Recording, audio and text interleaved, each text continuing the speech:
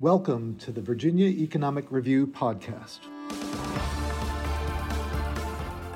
This is Jason L. Kuby, President and CEO of the Virginia Economic Development Partnership.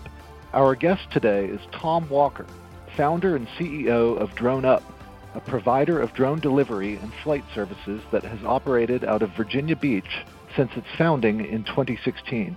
Tom, it's great to have you on the podcast today. How are things going? They're going well, Jason, and thank you for having me. Absolutely. Well, as we get started, why don't you just tell us a little bit about the genesis of DroneUp and how you initially got into the unmanned industry? Absolutely. It goes back many years. I started my career in the military and in the Navy and kind of had my first exposure to drones or unmanned aerial vehicles. At the time, it was very early. The technology wasn't nearly as robust as it is today. And then after getting out of the military, I went to work as the president of a technology company. While I was there, I started to really notice that drone technology advancing so quickly and became aware that the autonomy and the ability to use these drones for both inspection and search and rescue and so many other things was going to have a fundamental impact on society. And so me and my partners decided that we wanted to get into the industry to ensure as best we could that impact that they were going to have on society would be positive and good for communities. And you decided to do it in Virginia and in Virginia Beach specifically as the base of your operations. Can you just talk about that choice a little bit, why you ended up in Virginia? I was transferred here by the Navy way back in 2006.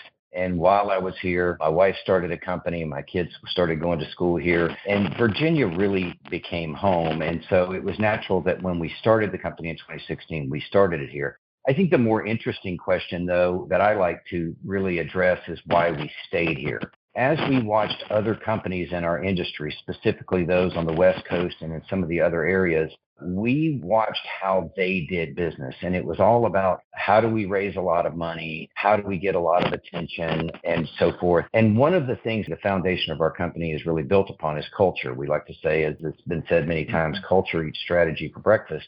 Being here in Virginia Beach gave us the opportunity to attract talent to a different kind of area for these types of high-tech solutions. But more importantly, the state, the city of Virginia Beach, the governor's office, VEDP, VCIP, everybody has just embraced us. They've been so supportive and really focusing on helping build an unmanned technology ecosystem here in Virginia that when it was all said and done and we kind of were at the size where we had the opportunity to look at other areas, there really was no other area that provided everything we needed. Two of the things we're really proud of is that we are 52% diverse in our workforce and that 26% of all of our employees are veterans or spouses of veterans. And there's very few places in the country that you could attract that kind of talent and that kind of character other than right here in Virginia. As I understand it, DroneUp essentially operates as a drone-as-a-service model that basically allows companies to outsource unmanned operations while you also have a network of affiliated pilots in addition to your own staff. Was this model in place in the unmanned industry before DroneUp came along, and what's the response been like from clients? We were obviously one of the first companies to create this, you call it drones as a service model. We knew that there wasn't enough work and a high enough interest in the capabilities when we first started to really justify full-time employees. So we built a proprietary platform that would allow us to identify drone operators, what type of platforms they had, what their skill sets were, and then be able to deploy missions to them anywhere in the United States. Today, we have over 25,000 independent operators in our network. And I think the industry grew a little slower than we had all hoped in 2017, 2018. But when the pandemic hit, that's when our business really exploded. We grew 1,004% in the first year of the pandemic. And that was primarily driven by people who had businesses and organizations that had done business a particular way. They sent people out to do inspections. They crawled up cell towers. They crawled up on roofs, or they used manned aviation. And when suddenly those workers weren't able to do that, they weren't able to travel, they weren't able to kind of be around each other, it forced a lot of organizations to look at how they could utilize drones. In the interim, I think a lot of companies kind of felt like this was an interim solution to send the drones up and capture the data and do the inspection. And it was really incumbent at that point upon on the entire industry, not just us, to actually prove how accurate of data and how actionable of data could be gathered, captured, and processed using drones. And as a result, we followed that first year of 1,004% by a subsequent year of 900%, and it's continued like that. So it was embraced. I have to acknowledge that the pandemic actually had a very positive impact on forcing people to embrace it. Now it's considered a way of doing business. And if you look at across all of our different verticals and product lines, every one of those is growing at a rapid click because people are understanding, really embracing the value of drone data collection today. Sort of gradually and then suddenly. A big part of what's going to be driving the growth of your company into the future is the big partnership you have with Walmart. Can you talk a little bit about that? How did that partnership with Walmart come about, and how important is that relationship as you look at the company's growth now and into the future? Up until 2020, our business had primarily been driven by aerial data collection, traditional drone service. Drones as a service, as you called it earlier. We had not really seen an opportunity for drone delivery. And while we, technically had the talent and the skill set to do it, we hadn't invested into the hardware, the infrastructure. We hadn't really started kind of working on legislative efforts and regulatory efforts to help open up that industry. But when the pandemic happened, Walmart reached out to us and offered us the opportunity to partner with them to deliver COVID test kits to customers who did not want to drive to the Walmarts for the free COVID test kits. The truth is that Walmart was using this as an opportunity to test and gauge how communities would accept drone delivery, how capable were companies like ours in conducting drone delivery, and that the project couldn't have gone better. We did deliveries in Cheektowaga, New York, and North Las Vegas, and El Paso. This was during the absolute hottest part of the pandemic. I like to tell the story when people say, how was it embraced and when did you know that the community was going to accept drone delivery as an option? We were out in North Las Vegas and we were doing deliveries, and there were people who refused to get in their car and drive to the Walmart parking lot for the free COVID test. But when they would order the COVID test kit and we would deliver it to them by drone, they would get in their car and drive to the Walmart to tell us how cool the drone delivery was. And so that was kind of the first time that we realized, yes, it's cool, but we also were given the opportunity by Walmart to demonstrate to the communities that it could be done safely, that it could be done efficiently, and how fast it was and how convenient it was.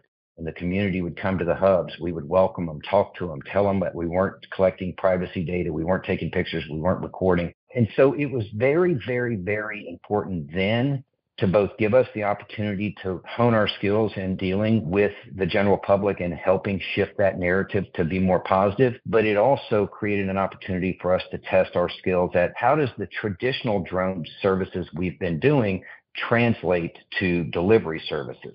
As a result, Walmart invested into our company and subsequently signed a contract with us to lead their drone delivery efforts. And it has driven our growth dramatically. But even then, we continue to operate with that, we call it that frugal Virginia Beach model. And we invest into our technologies and we invest into our people. But most importantly, we invest into our culture because we think that's our most important asset.